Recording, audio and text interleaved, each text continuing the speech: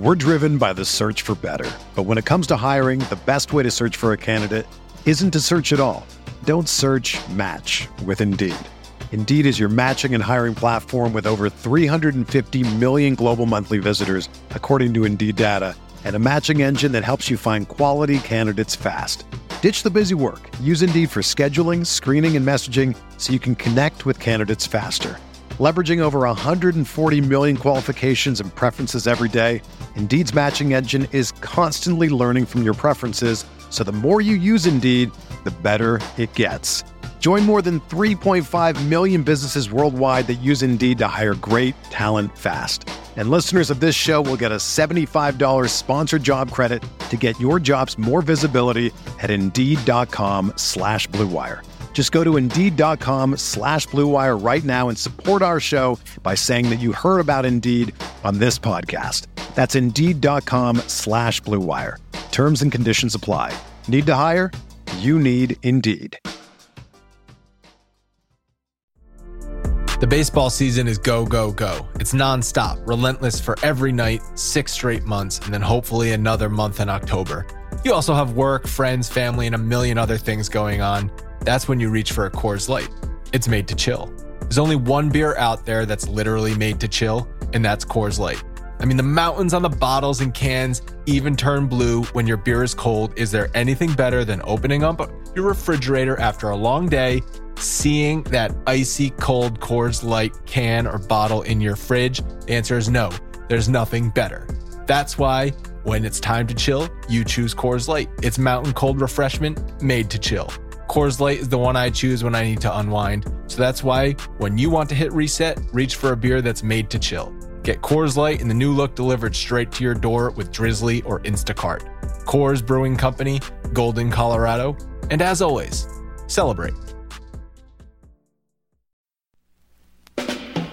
We are breaking down all aspects of Yankee baseball. This is the Bronx Pinstripes Show with your hosts, Andrew Rotondi and Scott Reinen. Let's go.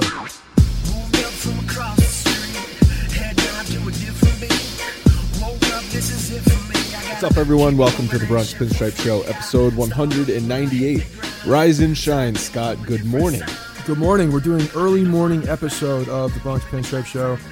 Got a lot to talk about. A lot of storylines happening within Yankee Land. Nothing substantial of like definitive news, but lots of stories that are starting to escalate. And I feel like slowly we're getting to a place where we're going to have some answers. Well, we're on the slow climb to the winter meetings, which is when a lot of stuff seems to happen. Yeah, definitely. I think a lot of these guys want to make sure that their load is a little bit lighter going into the Thanksgiving holiday, and then between that and the winter meetings, we'll have some answers. But yeah, lots of still things churning still going on. You know, I'm sitting on my couch in my living room recording this podcast because it's 8 o'clock in the morning. My girlfriend is sleeping, and this is reminding me of those late night podcasts we did after all those Yankee playoff games. Well, when we're all alone, just staring into a microphone, with our thoughts, talking about Yankees baseball in obscure times. The level of excitement and the intensity, if you want to call it intensity or whatever it was, just the sheer jubilation of that playoff run. It's bringing back good and as well as exhausting memories. Yeah, no, it was a lot of fun. Hopefully next year we can be as exhausted, but a little bit more excited. One more game excited to get us to the promised land. So as you said, there's a ton of news, a ton of rumors, and that's sort of what the offseason is. For baseball, it's just the rumors that slowly change and slowly build over the course of each week as we lead up to these podcasts. We try and do our best to not only cover all that stuff, talk about all that stuff, but also understand that like 90% of this shit is probably not going to happen. I think one of the things in the offseason, if you're a baseball fan and you're seeing all the rumors flying, is one with our website. Like we report, if we see something about the Yankees, we'll put it out there. If someone with a credible, if it's a newspaper or a beat guy, if anybody's saying something about this, we'll talk about it as well, because it's out there in the interwebs. But what I think you can do as a baseball fan too is taking all of this information and kind of reading the trends a little bit, so you can see like maybe the guys that they're talking about in a trade rumor aren't the same, but there's smoke surrounding certain guys, or there seems to be movement in a certain direction. Like, I think those are the things that you can actually assimilate between all of these rumors. There's usually something happening when a guy is consistently coming up. And it's also fun to play the role of Brian Cashman in these situations. And that's sort of the way I look at it, is what would I do in this situation? Would I trade for this guy? Would I sign this guy? That's the way I kind of look at it. Yeah, it's fantasy baseball in the offseason right now for all of us fans looking at what's going on. It is fun to put yourself in the room with all of these different meetings, because you don't know what the outcome is yet. And I think all of us believe that we have a very good head on our shoulders, right? And we would do a hell of a job if we were in those meetings. So it's good to see how it would come out. Hell, I think I could do the job of Yankees manager at least as well as Aaron Boone could. I 100% think I could do the job. Absolutely, there would be constant foot races. I would be a superior players manager. If I was the manager, would you criticize me on the podcast? Oh, huge. Absolutely. I would, even though we see eye to eye on a lot of different things. Oh yeah. Bullpen management and B-whips and all that kind of stuff. I feel like I'd have to. to. You would lose your integrity if you didn't. Absolutely. I think you would get. It's like your child. You got to be. It's a tough love. Mm-hmm. I would like to see what our before and after pictures would look like, sort of like the way Girardi looked from 2008 to 2017, looked like he aged 50 years in a matter of 10 years. I'd like to see what I would look like from 2017 to 2027. Yeah, I actually went and was looking for these because I put up an article last week about just more about some of the manager stuff, and I did a split shot of Girardi at his press conference when he got signed. Yeah, I saw that. And then the one I will admit that I looked for as weathered of a picture as I could find. Yeah. You kind of I had to sell it. Girardi dirty there. Yeah, I had to sell it a little bit. I mean, the guy got very gray towards the end, and maybe I turned up the HDR a little bit on the picture so you could see more of the cracks and crevices in his face. I mean, I may have done that. I don't know, but yeah, there was a definite difference between the guys. There's also 10 years difference in real life, so that tends to weather a guy when they're sitting outside. It does. Baseball. 10 years does. It's sort of like the pictures, the before and after pictures of presidents, right? Like the Obama picture went viral, I believe, he looked like he was a young man in his late 30s, early 40s when he started office, and now he looks like he's in his 60s just from the stress of the job. And I think that's the same thing for Girardi, not to equate the two positions, but as far as stress level goes, I think they might be kind of similar. Yeah, running the New York Yankees, running the free world, they're both high stress jobs. I think that's the bottom line, and it's kind of it's also a pivotal time when you get gray. Yeah, but Girardi wanted to come back, so the stress wasn't killing him. At least he still wanted to do the job. No, he had his regimen. He was dealing with it. He didn't really care if his face got leathered out. That was he was still going to have the same thing for breakfast every day. Before we get into sort of the news and rumors, like we said, let's talk about what everyone's pissed off about this week. And that's the fact that Aaron Judge did not win the MVP. He did win the Rookie of the Year unanimously, which was no surprise, but he lost the MVP to Jose Altuve, who kind of won in a landslide, 27 of the 31st place votes, which I guess if you want to be surprised about something, maybe be surprised at the landslide victory, but I don't think you can be upset or surprised that Altuve actually won. Well, I think some people are, but if I'm... Of course people are, but I think getting mad over MVP voting is like getting mad over the weather. Like, you really get mad over something else. Don't be the screaming guy from the lawn. The thing about it is that when the news came out that Altuve won, it was the discrepancy. That was the thing, like you said. It was the two first place votes that got people riled up. And you said that it was not a surprise that Judge won Rookie of the Year. I totally agree. What I thought was potentially was a small surprise was that it was unanimous, because anything unanimous when baseball writers are involved is like a small victory. That's true. Ken Griffey Jr. can't even get unanimous votes to the Hall of Fame. Well, when it actually makes sense, because half the time it makes so much sense that it should be unanimous, and then it's not. And you're like, what are you doing? And so this one, at least they all saw that this was the unanimous one. There was no ass in the bunch that could have done it. But there was that ass, a couple of them in the MVP voting, like the guy who voted for Jose Ramirez for first place.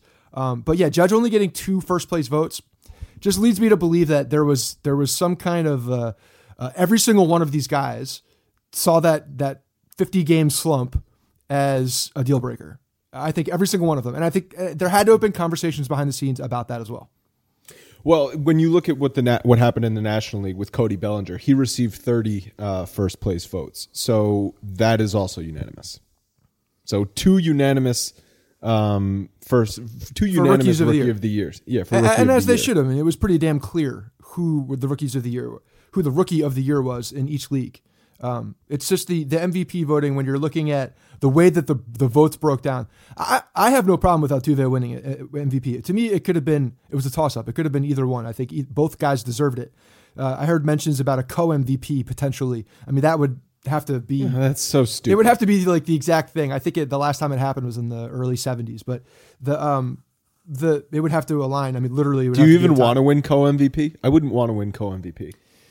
The bottom line about being a co-MVP as a talking point within this whole thing is it was that close. It really was that close. What I think happened is people did not look at the numbers at the end of the year, but they looked at the players and the trends and what happened throughout the year and how they stay consistent. I think the consistency was a deal breaker for a lot of these voters.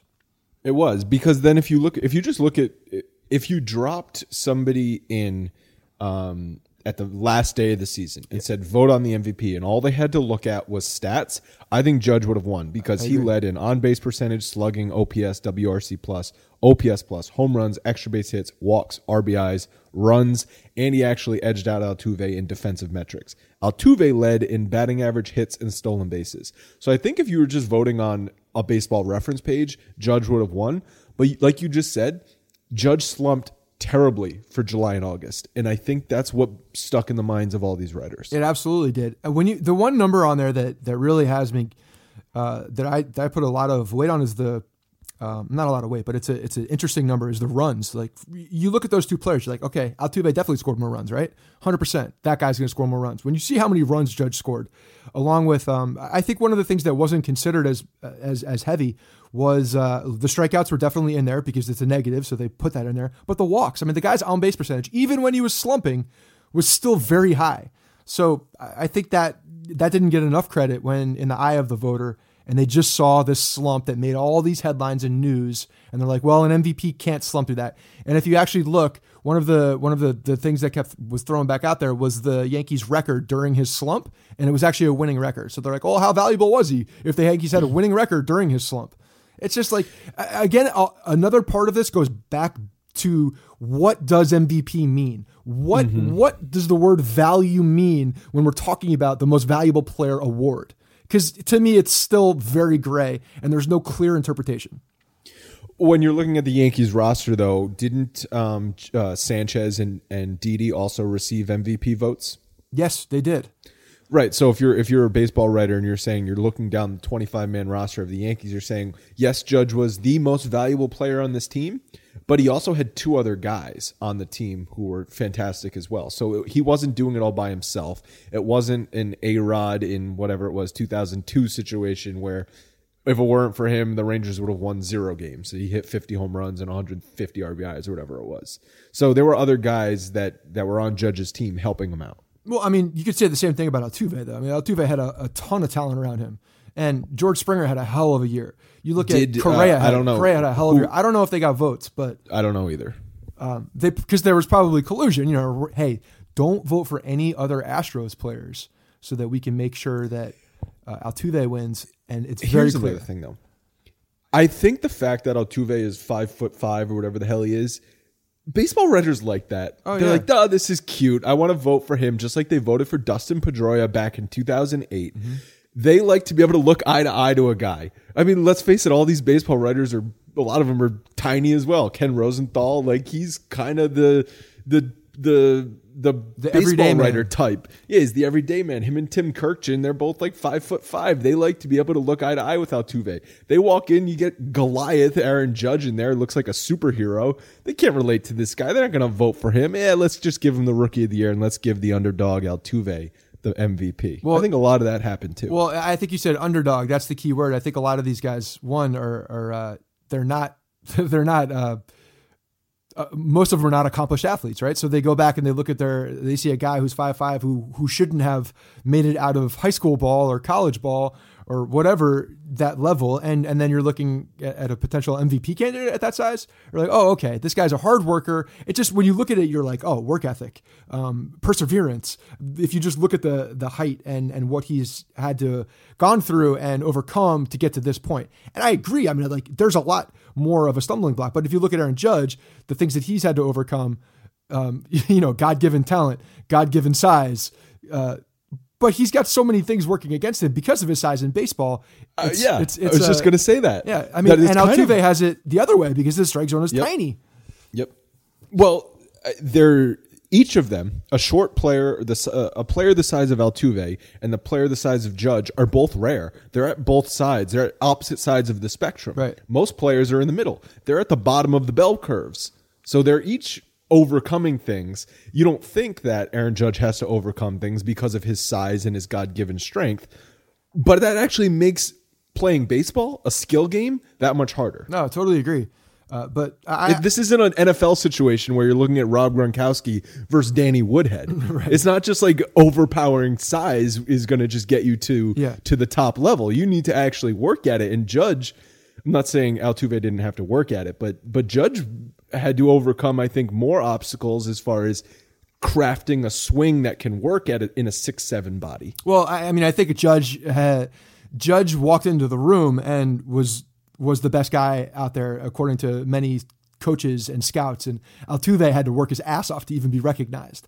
So that's the narrative. That's how the narrative is going to go for a player of that size. Oh, no doubt about it. And I think, honestly, deservedly so, because I think there is a much larger, not to be ironic, but a much larger barrier when you're that small to reach the levels that Altuve has. And honestly, if you listen to this guy and like see what his career and just look at the whole picture, he's such a likable guy too. And the way that but I think both guys are extremely likable. I think when you're talking about likability, they're both on the very high the scale of Major League Baseball players. But it's hard to get mad when you look at who won and then you look at the numbers and the fact that I know it doesn't have any consideration because it was a regular season award and voted on beforehand. But the fact that he did perform in the postseason makes you like, okay, all right. It just makes you feel a little bit better about it too, I think. Definitely. And I think MLB I think they're really going to play up the Judge Altuve quote rivalry. I'm putting it in quotes because I don't think there is actually a rivalry next season. The David versus Goliath sort of angle. They kind of played it up in the postseason, but now that they were the two finalists for the MVP, I think they're really going to go at that in 2018. And I mean, Judge put out that classy Instagram post and tweet after congratulating Altuve, sort of like, I'll get you next year kind of thing. But I can see MLB really shoving that down our throats in 2018. Oh, absolutely. Not to mention the two teams are going to be, it's going to be a dogfight because these are two of you're looking at 2018 projections. These are two of the teams that are definitely have the best odds to get to the World Series. It's also cool that they were the ALCS teams. The fact that the MVP finalists were both in the ALCS. Did you watch the voting the announcement live on MLB Network? I was out to dinner. So I watched it on MLB Network and I caught something that I thought was interesting and I mean, he'll never admit it, but when they were talking to the three candidates, so it was Jose Ramirez, Altuve, and Judge. Ramirez had a translator, and they only talked to him for a bit, and then the majority of the conversation was with Altuve and Judge. Anyway, so they brought up who's the third guy in there? I can't think of his name. Not Vasgersian. Anyway, whatever. He's one of the writers. He mentioned to Judge when they were interviewing him, he's like, "Oh, how do you feel after you came back?" And just so if anybody didn't know, you did play in 2016 and you struck out 50% of the time.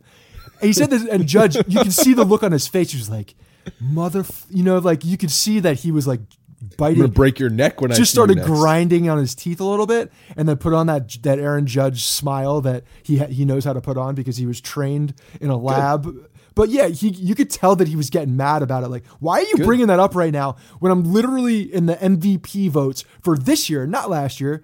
Like, and I know what he was trying to do. He was trying to make the point that he made the adjustment. How'd you make the adjustments? And that it was an impressive. But the way that it came out was like it was almost a slight at Judge at that point. And you know what? Good. Yeah. So, but let Judge, him you use could that as tell a chip on was- his shoulder. Let him use that as a chip on his shoulder. Yeah. After he won the Rookie of the Year, I listened to his post award interview, and they were talking to him, similar situation like you just said, and they said, you were fighting for a job with Aaron Hicks in spring training, and now you're the unanimous Rookie of the Year.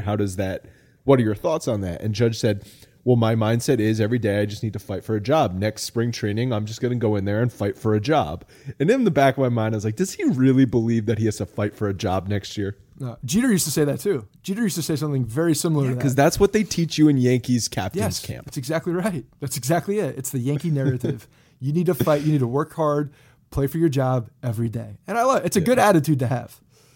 It's a good attitude to have, but at the same time, it's a little disingenuous because you can be humble, and I prefer a player to be humble. I also don't mind if a player is braggadocious, like we have said all the time, that if Clint Frazier, you might look at him as cocky or just confidence. Either way, it plays. And just like Aaron Judge's humbleness plays.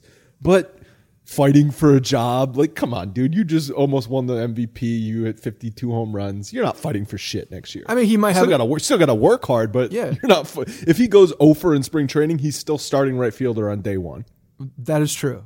But, in the back of his mind, the fact that he could lose a job if there's a major sophomore slump, if that 50-game skid were to, translate into a longer skid, then he's fighting for a job because it could all disappear very quickly for a big guy like that, honestly. Totally. If he has a 50-game skid like he did in July and August of this year, in April and May of next year, you're right. He will lose his starting job. Right. And that will be a horrible storyline. So let's hope that doesn't happen. But no, the fact that he made those adjustments and that they were brought up, I thought was interesting. They're trying to like play the rags to riches story. It didn't work. Yeah. Well, speaking of fighting for jobs in spring training, Cashman spoke at the GM meetings this week and said that Gleyber Torres will have a chance to compete for the third base job in spring training, which this is one thing I love about Brian Cashman is he says stuff like this where most GMs would not say that. They would sort of downplay Gleyber Torres, and who's the number one prospect in baseball right now. They would just say, we're going to look at all things. We're going to evaluate going into spring training. We're happy with where Torres is recovering from his surgery, blah, blah, blah. Well, the next comment after this, the next time someone brings this up is going to be, and I'll quote, because I already know what he's going to say. He's going to dictate when he's ready to come to the major leagues. When he's put the onus on the player. He is going to tell us when he is ready. He's going to have to knock down that door to come up and play third base. That's exactly what he's going to say. But they're going to give him the opportunity. They will give him the opportunity, but the player will dictate when the player is ready. Mm-hmm. Yeah, and that's exactly what's going to happen. If Gleyber Torres comes out like a ball of fire in spring training and produces extremely well, one, we might be wary because everybody else who has succeeded extremely well in spring training, not so good when they came to the regular season. So I don't know how you feel about that. Torres, MVP of spring training 2018. I don't know how you feel about. I don't know how we feel about that yet, but he's definitely going to be someone they're circling to go into that third base because I think that's where they want him. I think they want him at third base. Again, Headley. This is one of those big things that says Headley is now the flex guy. He is another one of the. We got two utility guys. You got Ronald Torres and you got Chase Headley. Well, Chase Headley provides you what he did last year at first base, gives you insurance for Greg Bird at first base, which I think is what is giving them confidence in saying, if Gleyber Torres wins the third base job, we'll give it to him, and then Chase Headley can get still plenty of playing time at third, first, and DH. Right. I think that totally eliminates Todd Frazier from any re-signing contention because then you just have too many guys in the infield roster. Well, I mean that would basically put together. It would really be hard to sign any DH at that point if you're looking at if that's the plan. If that's a plan, but the thing with that plan is it's a little too forward thinking because then you're one assuming 100% that Gleyber Torres comes and plays very well in spring training and comes up and fights. Otherwise, you're walking into the season with Chase Headley as your starting third baseman.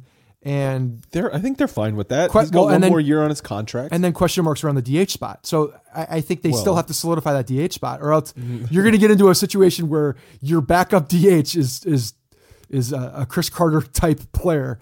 And I don't think the Yankees are going to be doing that. I think they would eat some money just to bring back a guy on a 1-year contract. And if he didn't work out, but at least they have, someone there to take at bats. See, I disagree because Shohei Ohtani is looming, and we'll talk about him. Well, in a I second. think that changes things as well. Yes, that changes things, but also because they have a lot of outfielders as well that they could rotate in. They would rotate outfielders into the DH spot as well as Gary Sanchez into the DH spot. So you think the Yankees would go into the season without a designated hitter? Yeah, without a Matt Holliday type designated hitter. Yes. Yeah.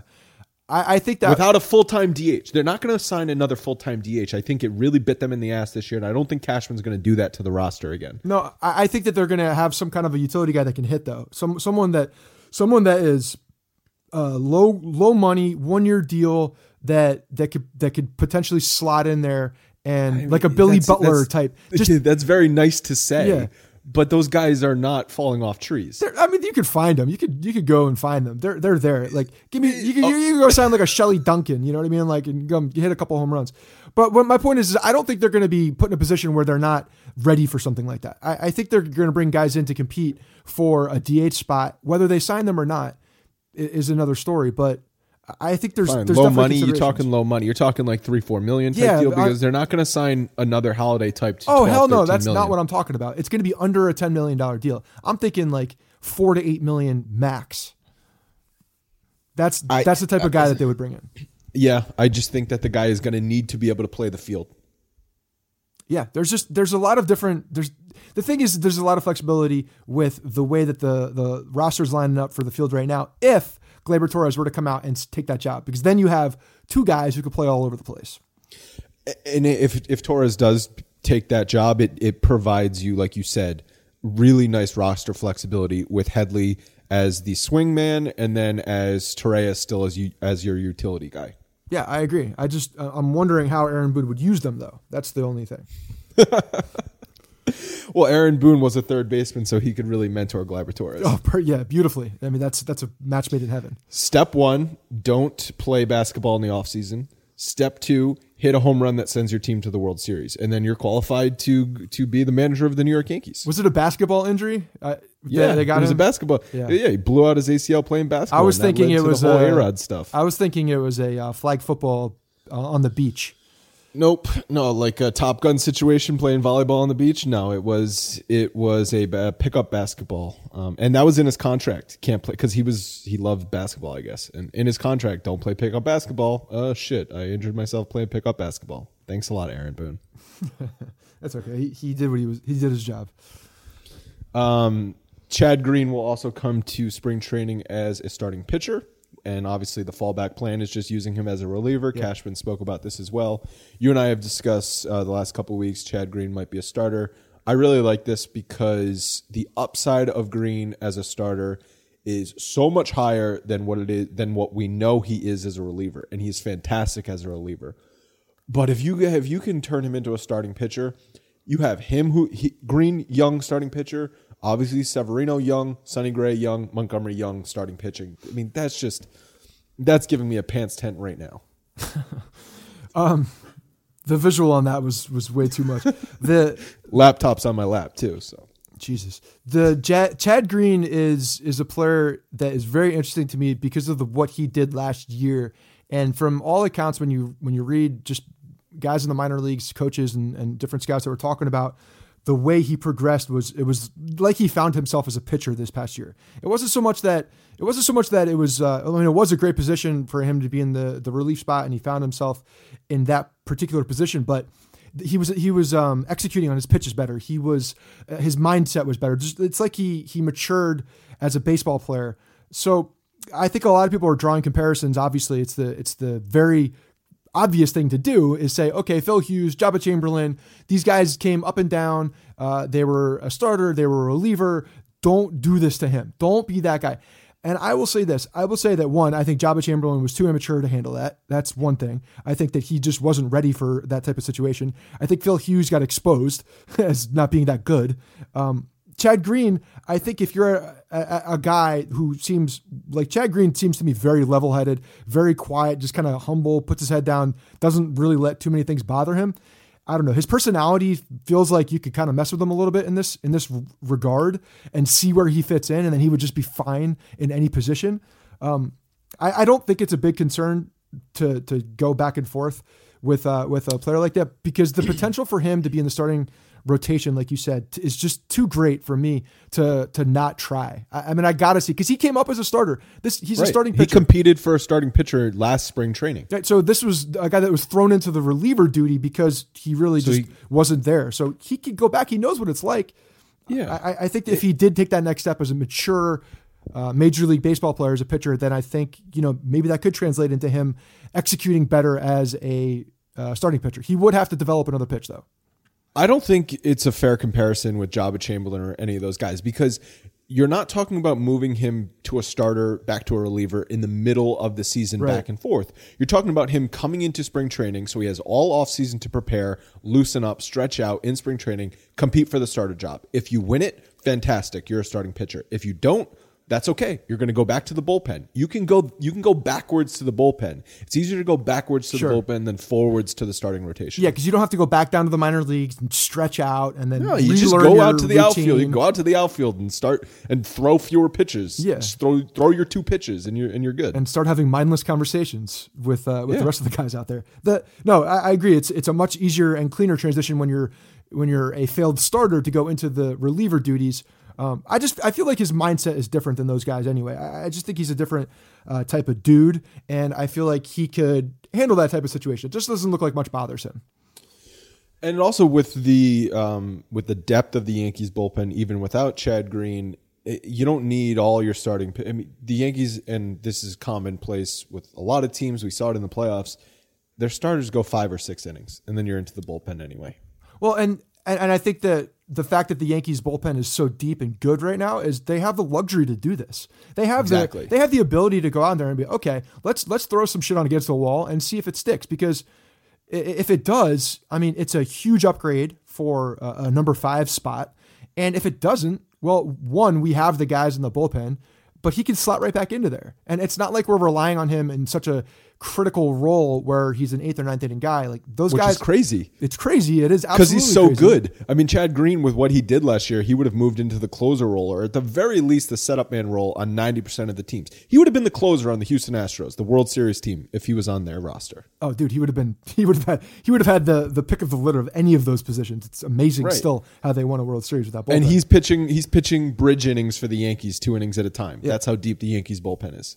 Right. And actually, if you look at what Girardi did too, is when they did throw him, he never threw back to back. So he had that. That also limits his value. If you still use him that way, that kind of, I mean, I think it limits his value next season. I'm not saying I don't like it. I didn't like it when he was doing it. I didn't like it in the middle of it. But I'm looking back now and I'm like, okay, well, that's a guy that is if you're going to throw him back into the starting role, he wasn't throwing every day anyway. So it's almost like a slight refresh because, he kind of knew when he was going out there. He still had the mentality of, okay, today's a throw day. Today's a pitch day. I might go 2 innings. And then also you knew if he pitched the day before, it doesn't matter what's happening in this game. This game could go 50 innings. He's not getting in the ballgame. Exactly. So the time frame is different, and it's a different stress on your body because physically you're maybe getting 2 days off rather than 5 days. But it's a similar mentality when when you're throwing. Cashman also spoke to the media, and this is another reason why I love Cashman. Said Ellsbury is essentially a 4th outfielder at this point. Obviously, Judge. And what Judge did, he's starting right fielder. Hicks emerged last season and is the starting center fielder. Gardner is the starting left fielder. That makes the $22 million man a bench player. And he also acknowledged that because of this, they have 4 outfielders on the roster. Clint Frazier is kind of blocked. So if the Yankees don't move an outfielder, Frazier is going to start in AAA. I don't mind if Frazier starts in AAA, but the idea of him being blocked for another full season doesn't sit well with me. I don't believe that. I don't believe he's blocked for a full season for a couple of reasons. One, Ellsbury is not blocking anybody. I just don't think that's happening. I think when the Yankees, I still believe that the Yankees are at a point where they have an out plan with him. They have a resolution, and it's cutting him. They're going to eat the contract at some point. It's just a matter of when they do it.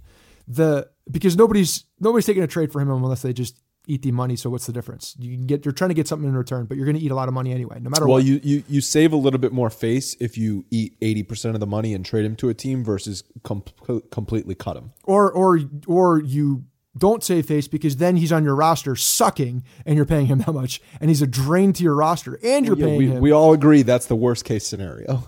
So but the other thing is that Hicks scares the shit out of me, honestly. Injuries. Well, that and inconsistency. We haven't seen a long duration of him playing in the major leagues and being consistent. It seems like the last two times he's come back from injury, he started really hot and then totally faded, like really bad at bats after a couple of weeks back, or even not even that long. It just seems like he's offensively has yet to find that consistency of being a major league player every day. I don't know if he'll find it. I'm not sure if it's a chicken or the egg situation. Yeah. Is he inconsistent because he's inconsistent, or are injuries causing his inconsistency? I think he's inconsistent because he's inconsistent. I think that's I think that's a big part of it, but I think the injuries don't help. But if you look at his season from April through June, through his first injury, it was 2.5 months. He was very consistent. Then he had battled the injuries for the rest of the season and was inconsistent. So, how much weight do we want to play on? Because the first one was the first thing we saw about him. That was the first time we saw. It was a solid 2.5 months where he was batting second ahead of Judge. Hicks was a very, very valuable player to them through his injury on that West Coast road trip. No doubt about it. There's no doubt about it. And I think that's one of the narratives around him, especially when we're doing our show, is do we believe this? Is this the real Aaron Hicks? Or is it the guy that we saw before that was playing sporadically that, he's even said, like, if I have that consistent time, I'm better. I mean, granted, like that's a duh. Like everybody understands if you play more. Wait, so hold on. You want to play every day? Yeah. If you play every day, you have a chance of being better. Okay, I get that. That makes sense. You can get into a routine and a rhythm. I don't know. Maybe it's just because I haven't seen it yet. But he's one of those guys. And granted, you're getting a plus defender anyway. So some teams might just live with that. I mean, look at Jason Hayward. How much money did he make off of being a defender? Because he's terrible at the plate. So you can make giant money for being a plus defender. Cashman also loves Aaron Hicks. Yeah, he does. Like really, really loves him. That's because it's his boy. Because he made a trade. He loves his little trade guys. He brings them over. Like those are his pets. Like those are the guys that he brings over. Cashman has locked away in an office just like a shrine to all the trades that he's fleeced teams on. Yeah. Where it's just a picture of Aaron Hicks next to a picture of John Ryan Murphy. I mean, I like it. I want him to be that cocky. I love it. I think Billy Bean's in there somewhere too, and he's like peeing on him or he's throwing darts at him, doing something with Billy Bean. Billy Bean is on the nemesis. I think Brian Cashman wants to destroy the legacy of Billy Bean, personally destroy it. It's also next to a picture of Shane Green next to Didi Gregorius. Yeah, another. That one's on top. That one's laminated. Yeah, that one's a terrific one. But yeah, I think that it's an interesting to look at. But anyway, back to Clint Frazier, because I freaking rambled without going back to him. I don't think he's blocked because when you're looking at the inconsistencies there with Hicks, you saw what the Yankees did with 4 outfielders. Everybody plays. So if Frazier can play left field and maybe right field or left field and DH, like he'll still get a lot of playing time if he were to be the 4th guy. And I think that 4th guy is definitely going to be open. I don't see Ellsbury staying there very long. Do you see them going into spring training with those 4 guys, Judge, Hicks, Gardner, Ellsbury? Into spring training or out of spring training? I think they will leave spring training with Clint Frazier starting in AAA. That's my gut. So those other 4 guys will be on the roster. They're not going to move on. They're not going to move Ellsbury or Gardner because those are the only 2 candidates of guys moving. I don't think they're moving. They're Gardner. not going to do that. They're not going to do that before the season starts. I don't think they're moving Gardner anymore. I don't think. I think he's.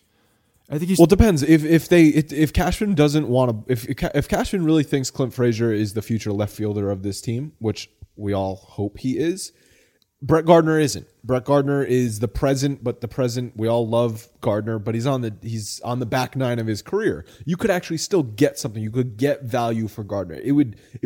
I think. I don't think it would be that great. Honestly, I think when you're getting back for a Brett Gardner at this point, he's serving too much value on your current team. Because if you look around what the Yankees need, or you look at their depth, I mean, there's a lot of depth on this team. There's not a lot of areas that are desperate needs right now. So when you're looking at that and that the impact directly on this team currently, taking away a Brett Gardner, I think that's too much to handle. I don't think it's a value at all when you look at what it would do to the current team, because what we saw from Clint Frazier last year is, again, another inconsistent guy. He was battling injuries as well. I still think they want him to show that he could be that consistent guy. But definitely, the other thing about Brett Gardner is he gives you more depth in the outfield than another one of those guys, because he could play center field as well. Yep. So you're bringing him on, and he could still be there, and Clint Frazier could be in left field, and Gardner could swap around. He could play some center, he could play some left. So I think there's flexibility with Gardner in that sense as well. And I don't know, he's just that grizzled vet that I don't think they're ready to get rid of. They've never played Frazier in center field, but he told us last winter when we talked to him that he's most comfortable in center field. Yeah, but he hasn't played there in the Yankee organization, so I think that speaks volumes. Yeah. You're also, if you're trading away Gardner, you're losing your leadoff hitter. Yeah, you're losing a lot when you trade Gardner at this point. Clubhouse leader, all that kind of stuff. Heart and Hustle Award winner of the year. Yeah. Well, it depends what Cashman is putting the most emphasis on. Is he putting the most emphasis on still building this team for a rebuild, or is he trying to win a World Series in 2018? I know you can do both, but which one is more important?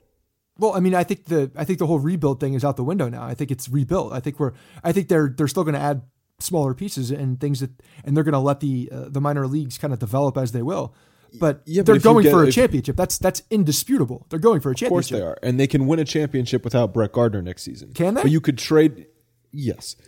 trade Brett Gardner and get a prospect back and still keep adding to that prospect depth that you could trade for a starting pitcher. You could do a number of different things by trading Brett Gardner. See, you're not getting shit other than an empty roster spot for trading Jacoby Ellsbury. And I would be fine with that too. If they just clear out a roster spot with trading away Ellsbury, I think that's addition by subtraction. But if Cashman is, because he also has to get the sign off from Steinbrenner that they can eat the money of that conversation's already happened. That conversation's already happened. But they already have a plan. But what if Steinbrenner has said, no, sorry, I'm not paying another. I just paid A-Rod to go away. I'm not paying Ellsbury to go away too. I don't think they're shy about it anymore. I think that they're going to save so much damn money when they get under this luxury tax threshold that eating some money on the back end of some of these contracts is not the worst thing in the world. They're going to be fine with it. It's a debt that they can swallow, because what they're doing is they're adding quality and value to the franchise by getting rid of a guy that's already on the books and is already a bad debt. They're writing it off. It's a bad debt. That's it.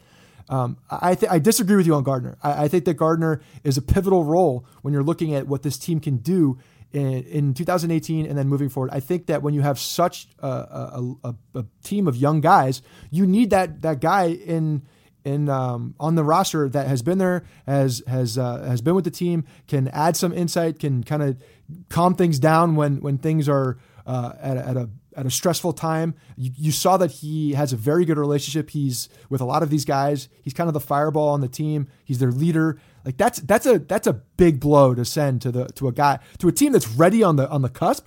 I think you're underestimating the value of Brett Gardner as a player as a teammate as well. So he is signed for $11.5 million in 2018, which is great market value, and then he has a team option for $12.5 million in 2019 with a $2 million buyout. So that's the money is even telling me should tell you even more that he's going to be on this team. It's value. It's such value. Right, but like I already said this, but it really does prove the point that if you're a team acquiring Brett Gardner, you're saying he's a cheap option, or cheap compared to other players of his talent are probably making 15 or 16 million bucks. So you're getting him for slightly less money than market value. Yeah. I think when you're looking at a trade candidate, though, you're looking for also a team that is close and they're on the verge or right there, or have made the playoffs and just need another guy. I feel like they're not going to be a team that is rebuilding right now is not going to want a Brett Gardner. They're going to look for a guy that has more potential. I mean, we know what he is. So you're also then trading Brett Gardner to a competitor theoretically. I heard that the Miami Marlins might have an open left field spot soon, and we do know that I feel like somebody that runs their organization used to be associated with the Yankees, so maybe there's a tie there. A Brett Gardner for Giancarlo Stanton swap. A Brett Gardner and Jacoby Ellsbury for Giancarlo Stanton swap. Oh yeah, I'm going to call up Francesa this week and pose that trade. Is Francesa even there anymore? They are.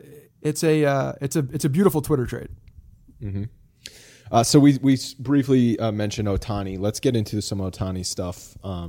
And first of all, he's got a current situation where he can't even speak to teams right now because the Players Association is currently blocking him from speaking to MLB teams. So it was worked out that the Ham Fighters are going to receive the $20 million posting fee, but the Players Association is upset because Ohtani can only make $4 or $5 million from a team out of their international signing pool money. And their argument is if Ohtani is limiting what he can make, then why are we paying the Ham Fighters the $20 million posting fee that usually goes along with a Tanaka or a Daisuke type player who can sign a free market free agent deal?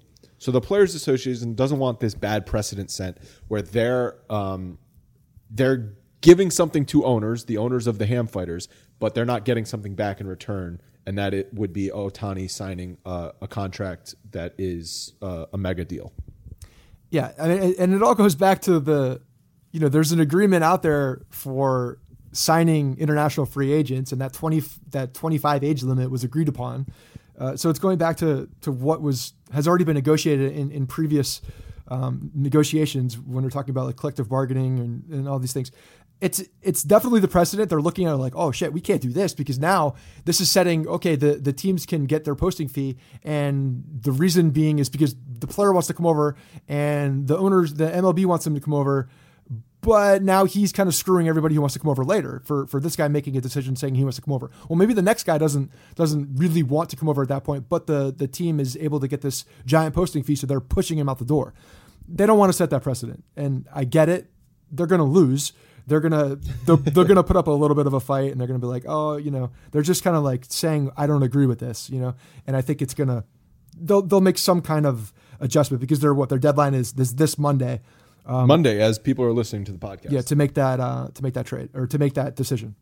Right, and Ohtani is already. They're not going to. I don't think they're going to block Ohtani's wishes to come to the major leagues. No, but they have to push back. That's their job. That Tony Clark, that's his job to push back. Yep. If it were up to them, they would wish that he would just wait till he's 25, but he doesn't want to do that, which is very interesting. I'd love to get into the psyche of Ohtani, where he is passing up potentially $150 million contract or even more in just if he waits 2 years. Well, what's the contract if you were to sign? Let's say he signs with the team right now in this offseason. What's the contract? It's probably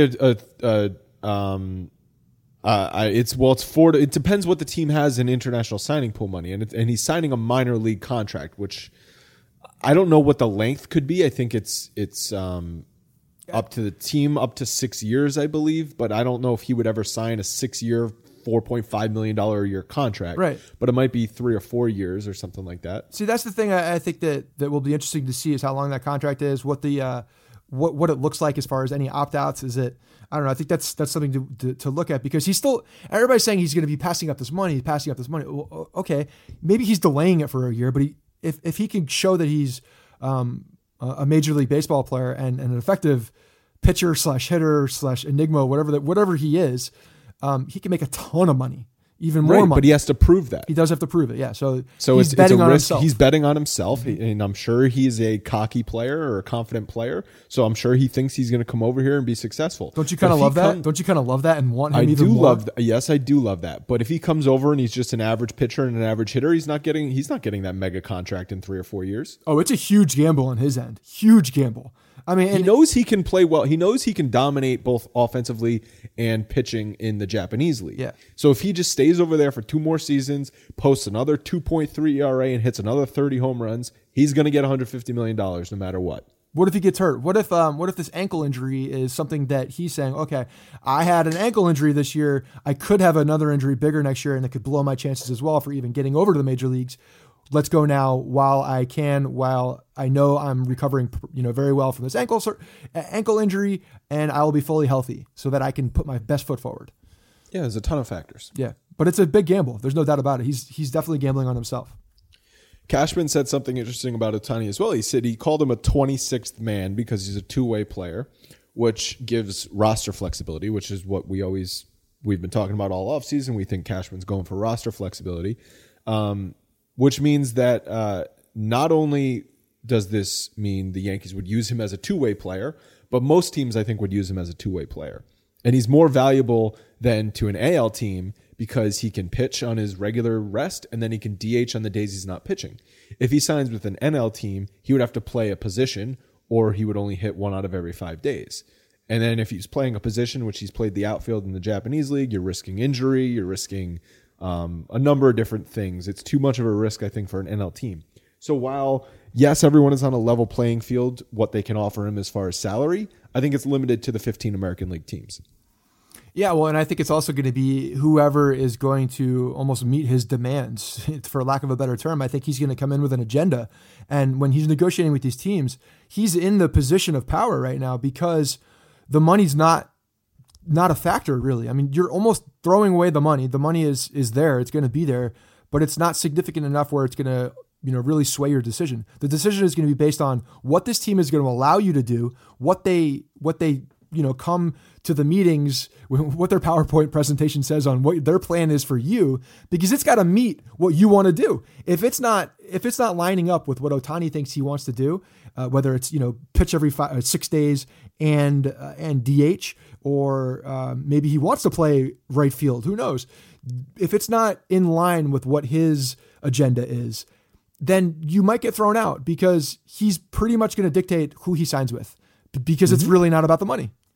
Exactly. And a lot of rumors that the Yankees are the leading candidate because they can offer him slightly more money because they acquired that extra signing pool money.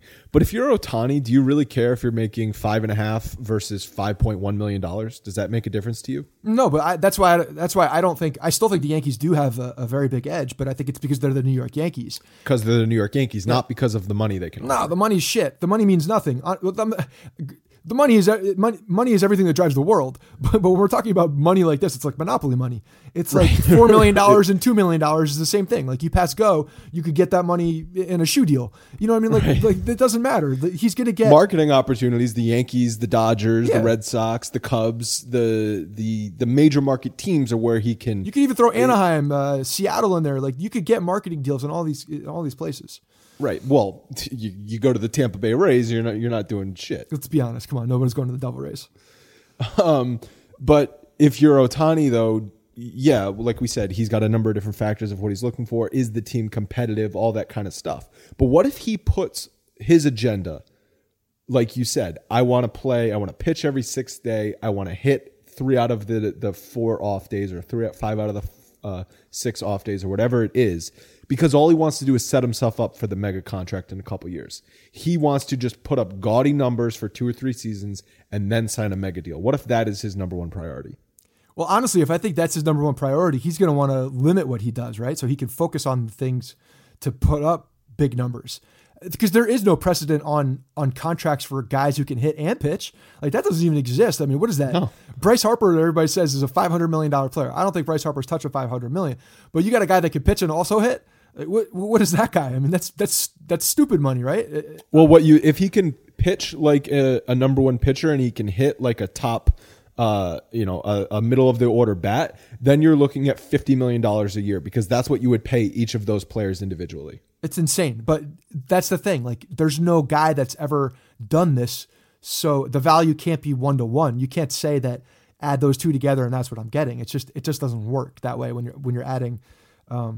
When you're looking at the contract, the money won't work. The money won't add up. The problem is he's betting on himself so much that I think if he does ask to do too much and requires too much, one, he could really pigeonhole pigeonhole himself into being a giant pain in the ass for any team, a huge pain in the ass by being a little prima donna guy who says, this is my terms, this is what I signed for. And then what if it doesn't work out? What if it's not working out?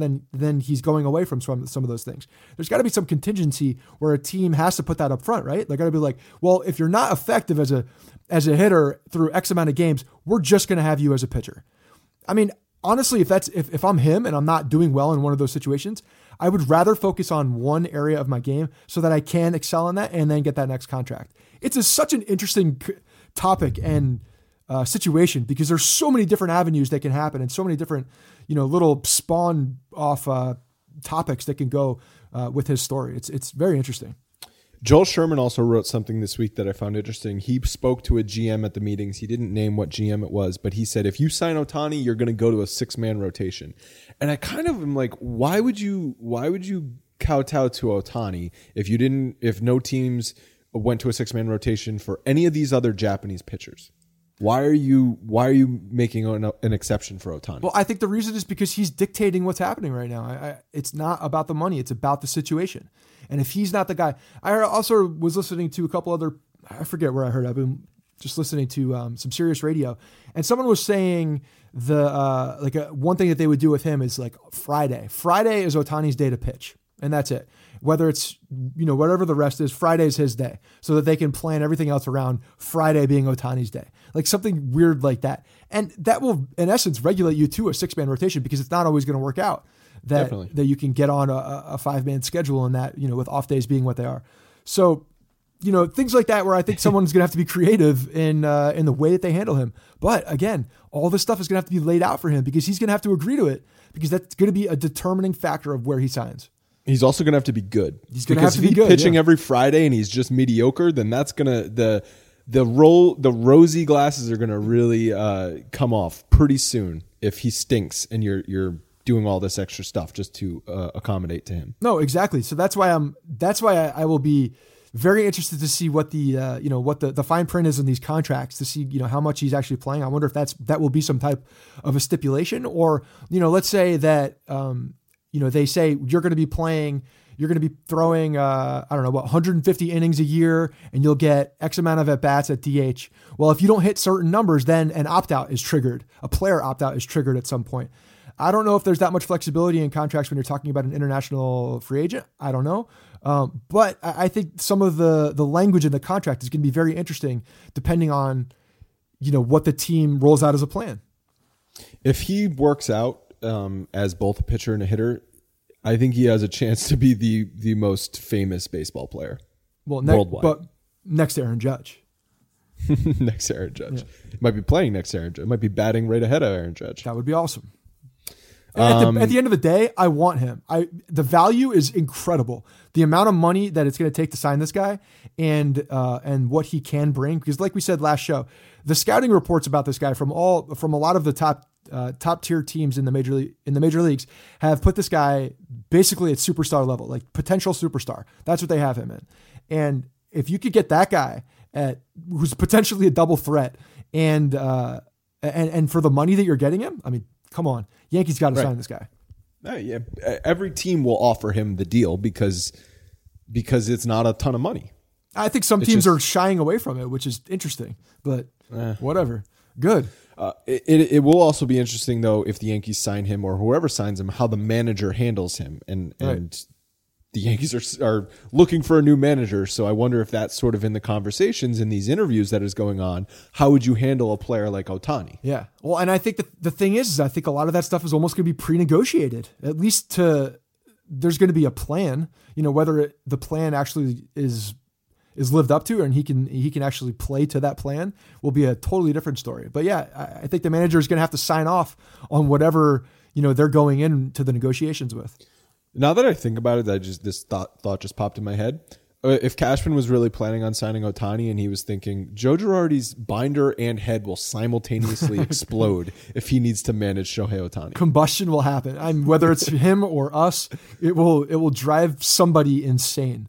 Somebody will be at Bellevue staring at a wall and just talking gibberish because it'll be ridiculous. It's the unstoppable object versus the immovable force. Or did I I reversed that. I don't know. It's science. All right, let's talk about some of the other manager candidates. Aaron Boone interviewed. I can't believe they actually interviewed Aaron Boone. You're not going to believe it. You'll believe it when they sign him. I honestly thought the fact that Aaron Boone threw his hat in the ring for Yankees manager was a joke, but I don't think it was him throwing. I don't think it was him throwing his hat in the ring. I think Cashman. I think there were people behind the scenes reaching out to each other, talking about that. Hey, I'm sure he's floated his name to different teams, and I think that the Yankees, were obviously one of those teams that reached out and said, "Hey, we'd like to interview." Like I said, I believe I said this on last episode, or I forget where I've said it on Twitter. If it wasn't for that 2003 home run, I don't think Aaron Boone would even be on ESPN, never mind interviewing for the Yankees job. Well, that being said, the guy has one of those personalities that feels like it would do well in today's baseball, because he seems like he has, everybody talks about Aaron Boone as like just a good guy, fun to be around. And Chase Headley, good guy. Aaron Boone, Chase Headley, future manager candidate. Oh yeah. Player manager Chase Headley? Oh, potentially that. Yeah, that would be ridiculous. My head would explode. But no, Chase Headley manager in 2025. Oh yeah, circle that. But Aaron Boone, if you're looking for a player's manager, like the way that his personality is, the way that he's been around the game of baseball for as long as he had, I don't know, he fits that mold.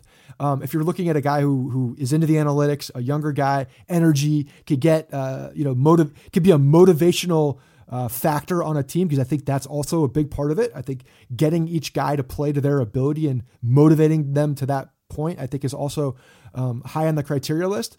I mean, he's checking those boxes. The one thing he's not checking, any experience. He was quoted, "My dad was in the big leagues from the time I was born to the time I was a senior in high school. I've kind of lived this game. Certainly it's fair to question my experience." Yeah, you think, in actually doing the job, but I would say that in a way I've been preparing for this job for the last 44 years. That's very sweet, Aaron Boone. I think if you're Brian Cashman looking at Boone, he's saying, no matter what data I give him, the analytics I give him, Boone's going to listen to me, because he doesn't know really any of that stuff. And he will just manage the players. He's a player's manager. He will have good relationships, and he will communicate between the front office to the players and to the media. He will be that sort of communication avenue. Yeah, I think you and I are in disagreement in the way that I think you believe that Cashman's basically looking for a puppet. And yes, I think that this manager search is proving that. No, I don't think so. I don't believe that he's looking for a puppet, but he's looking for a guy that's more in tune with the communication style that he's looking for, one with him and also with the players and with the numbers. I think there's this guy also, he's got to have that. I think we saw what happened in the World Series this year and in the postseason. You look at what happened in the World Series, when you got to trust the eyeballs at some point. And right. And you have to say, Dave Roberts ran out of pitching. Dave Roberts ran out of pitching because he went off strictly the numbers. You look at what Houston did, rolling out some of those relievers, and then also throwing out some of the starting pitchers and staying with them. When they stuck with Brad Peacock for that extra inning, I think he went 3 innings at that point. Like, even Peacock was surprised that he was going back out there. But you know what? The eye test was saying, like, this guy is effective right now. He is. Yeah.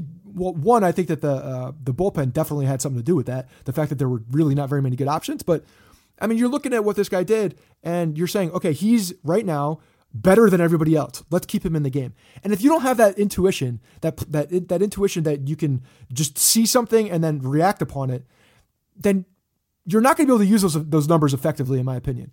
And so I think that they have to have that part of it. I mean, it can't just be a puppet. It can't just be about the numbers, because I think it's just too trendy right now. I don't think it's going to play long term.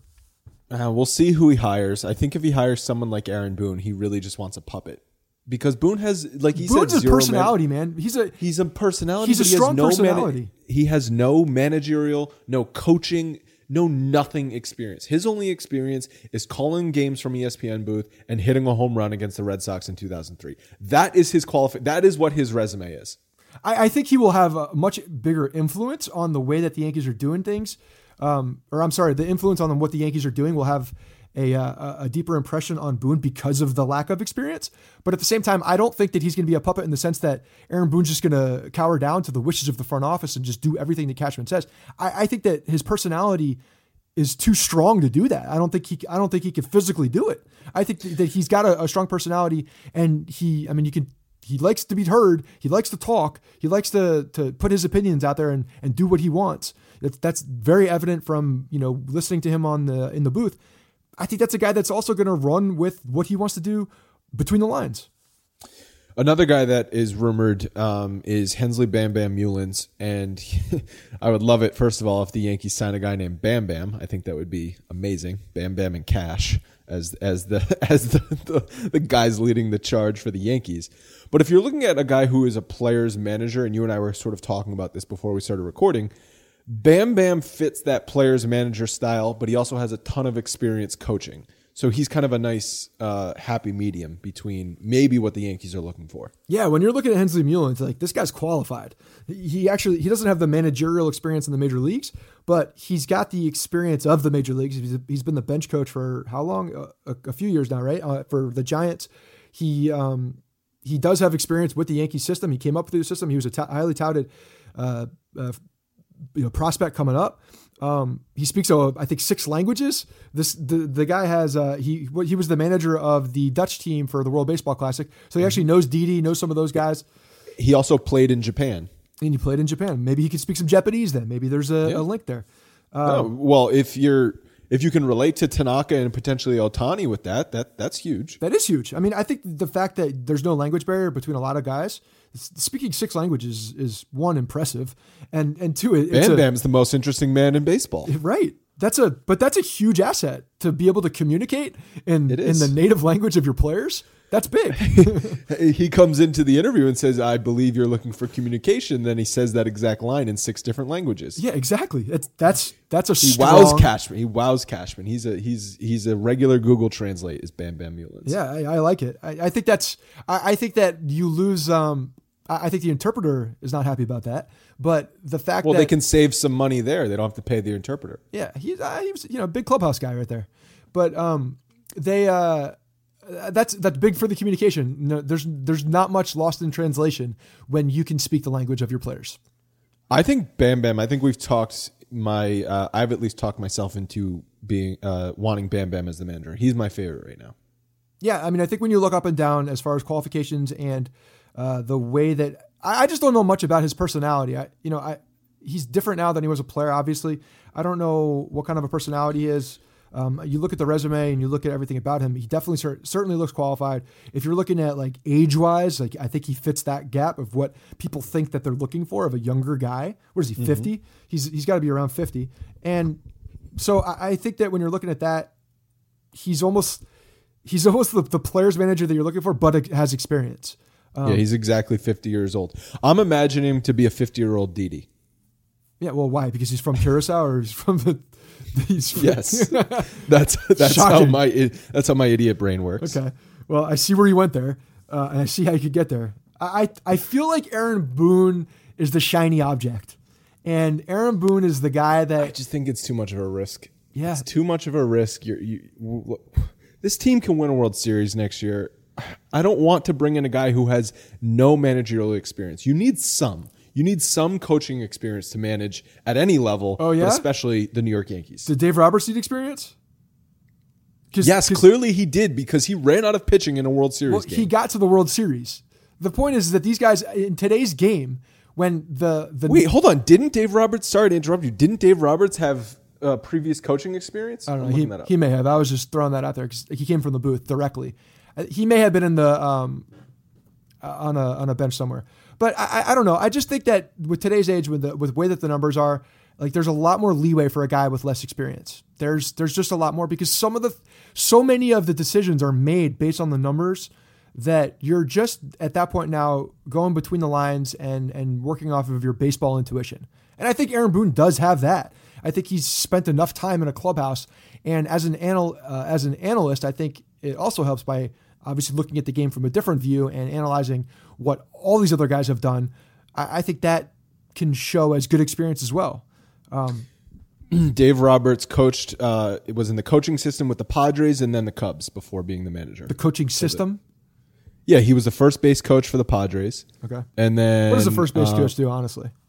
They I don't know. It's slap, something. They slap an ass and they take batting gloves. And they all say, I know is say, it's and more back. experience. Back. It's more experience than Aaron Boone doing fake impressions of batting stances on ESPN every Sunday. Ooh, that's a lot of studying, though. That's a lot of time. That's a lot of dedication to master those batting stances. A lot of shows that he's a hard worker. Well, how about Carlos Beltran? You think Carlos Beltran is going to come from playing 20 years, making over $220 million, and go directly to managing the New York Yankees? I mean, he said he would. He said he said if the Yankees came calling that he would do it. Yeah. Why would he want to do that? I mean, I don't. Maybe he wants to manage, but why would you want to manage immediately? I feel like it just take a year off. You just won the World Series. You just spent 20 years in the major leagues, not to mention all the countless years coming up through the minor league system. You've made $220 million playing baseball. Go sit on a beach for a year and then see if you want to manage. That was what brought me back to writing last week. I'm looking at it. I'm like, come on, man. Let's think about this for a minute. Don't jump into this. Like I see that beard. You look older than you are. You're not that old. Go drink a beer, relax, hang out with your wife. Don't go into being the Yankees manager right now. You don't need that. I think Beltran just can't resist the pinstripes. I think he just loves the Yankees so much that any chance he can get back into a Yankee uniform, he might take. Well, I also think that's part of it, but I also think that retirement is a scary proposition for a lot of players, because when you look at these guys, they've played baseball their entire life. They've been in the clubhouse and the dugout their entire life. They've been around baseball guys forever. The fact of I am now retired, leaving the game. Now what do I do? Who am I? Where's my identity? Like that, all they know is baseball. So I think that's a scary proposition for them, thinking about what they would do outside it. I think some guys will relish it and enjoy, like, look what Jeter, taking some time off, just like being Jeter. But I think some guys are like, this is all I know, and this is what I want to do for my entire life, is just be around baseball. It's just that physically I can't do it anymore. That's why a lot of them get into the broadcasting, which is way less of a time commitment. It is. It's I don't think Beltran's going to be doing that, though. I can't see him in the booth. I could see him as a guy that would, I think he would be a very good manager / coach in Major League. I just don't think you need to do it yet. Just wait.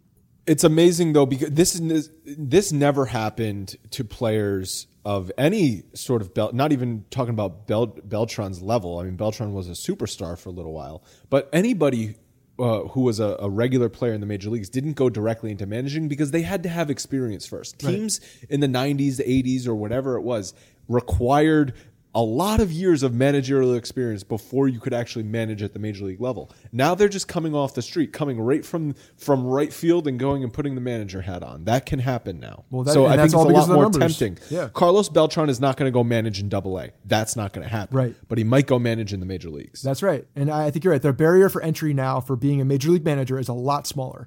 It's a lot less time intensive. You don't have to ride the bus anymore. You can go straight to the bigs. That's exactly right. Because back in the day, you're hiring a retread. You're hiring some other guy who managed and got fired somewhere else, and he's going to come in and bring a different dynamic, and his system will work in your clubhouse. Because why not? Because it's different. And he's a guy who has baseball managerial experience. And that was the only thing that was, you had to work your butt off and put in those the long resume in order to even get called upon. And now, because of the numbers, I think, and because of the today's game, it's a totally different story. And it's proven to be effective too. Absolutely.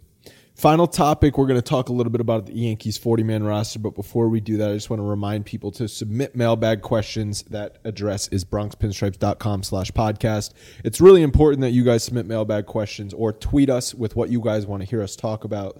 A big part of these off-season shows is going to be answering the podcast mailbag questions and responding to tweets. So tweet us at Yankees Podcast, at Andrew_Rotondi, and at Scott Reinen. I did something this week on the Yankees Podcast Twitter account where I tweeted out the topics, and a lot of people responded, and I actually added a few of those responses into our topics list, so that was really fun.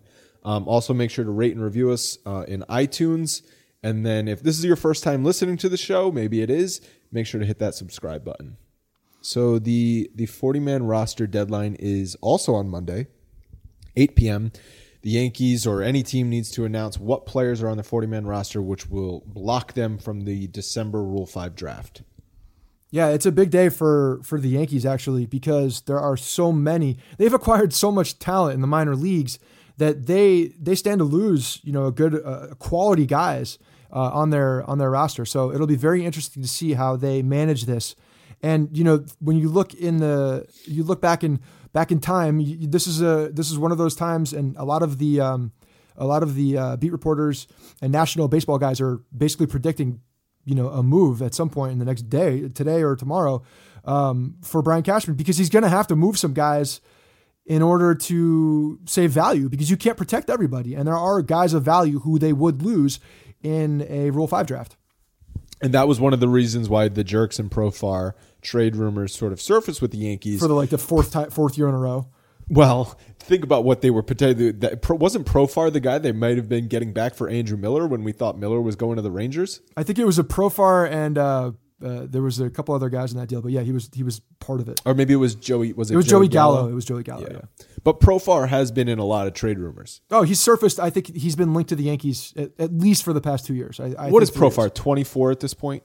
Yeah, he's in his mid-20s. So he has not lived up to the prospect hype, and the Rangers are also in a 40-man roster crunch where they might need to add him just to block him, but he hasn't really lived up to expectations, and I believe he's also out of minor league options for them. So there might be a situation where Cashman can buy low on him, give the Rangers 2 or 3 of the fringe 40-man roster players the Yankees are trading, and then just get one back so you could have that roster flexibility. Yeah, it's interesting. I just don't think, I think people are looking at Jerks and Profar, and I just don't see the Rangers getting back the value for what this guy could be. I mean, yeah, he hasn't put up the numbers that they thought. I think he spent the majority of the time in minor leagues in 2017, if I'm not wrong. He did. He got sent down due to injury, and then I don't think he ever got called back up. Yeah, so he's not the guy that they thought he was, obviously. I mean, they obviously, I feel like that tells you a lot, is that he was in the minor leagues for the majority of the time after he came back from injury. I don't know. Yeah, he's 24 years old and only played 22 games at the major league level this season. So maybe they have gone past him in the way that they think about him. That could be, but we'll see. Cashman's definitely going to have to move some guys around though. And infield is not really a position of need for the Yankees. Obviously, they have the infielders at the major league level, and then Torres is coming up. Not to mention Tyler Wade and these other sort of depth infielders. But another rumor is that the Yankees might try and offload Castro if they get a guy like Profar. And I know also Joe Panik has been rumored as well from the Giants.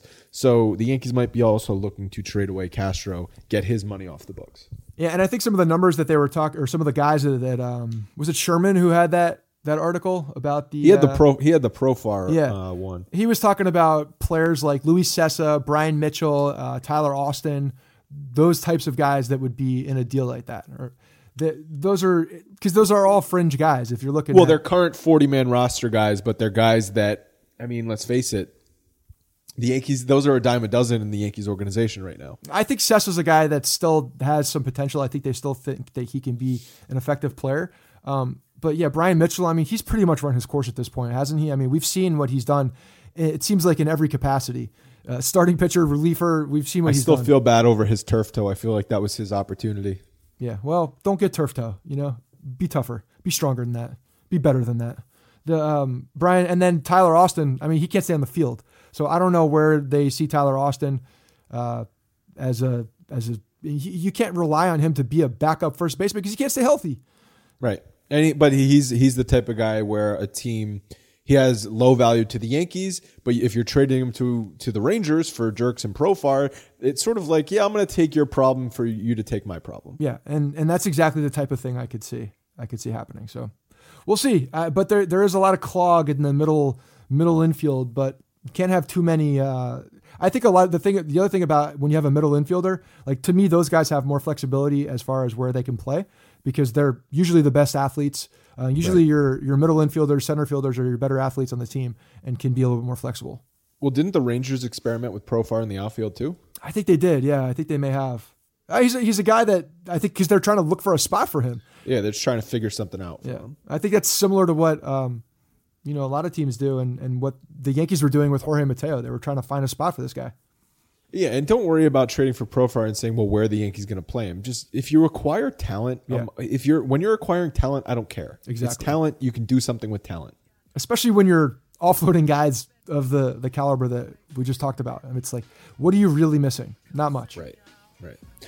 Cool. So we said it's the off season, but we just did like an hour and 20 minutes because there's a lot going on. There is a lot going on. I think Monday's a big day actually with Ohtani. Finally we get a definitive resolution to what the hell he's going to be doing. As far as like coming here or not coming here, there's still the whole drama of him interviewing with teams and finding out. I'm sure there'll be rumors about what his negotiations are and what his demands are. And I'm sure he'll be cast as a prima donna in the media at some point. He'll be on the hate list for a lot of teams, at least a lot of fans.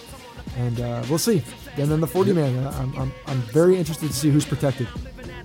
So again, guys, reminder to submit those mailbag questions. We have a couple already in, but because there was a lot of topics to talk about, I think we're going to save them all for next week. So submit those mailbag questions, and hopefully we'll have a big mailbag to run through next week. Thanks for listening, guys. Talk to you next Monday. Hey, guys, thanks for listening to the Bronx Pinstripes Show. Make sure you find us on iTunes and subscribe so you can get all new episodes directly onto your phone. If you do like the show, we'd love for you to take a minute and give us a 5-star rating and review on iTunes. It really helps us out and allows us to create more shows.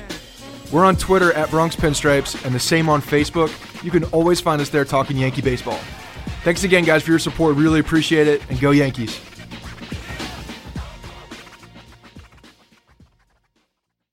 Everyone is talking about magnesium. It's all you hear about. But why? What do we know about magnesium?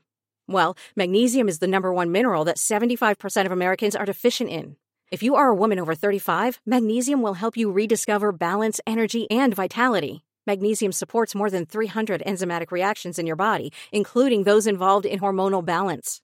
From functional medicine doctors to mental well-being and female hormone experts, we all know that magnesium is the one mineral to improve all aspects of well-being and health. But which one? Magnesium Breakthrough from Bioptimizers, the trusted choice recommended by leading experts with 7 best-absorbed forms of magnesium to ensure your body receives the support it needs for overall well-being. Go to bioptimizers.com/balance today and use code BALANCE10 for 10% off. Support your journey to wellness at bioptimizers.com/balance. Magnesium Breakthrough from Bioptimizers, your foundation to optimal health and vitality.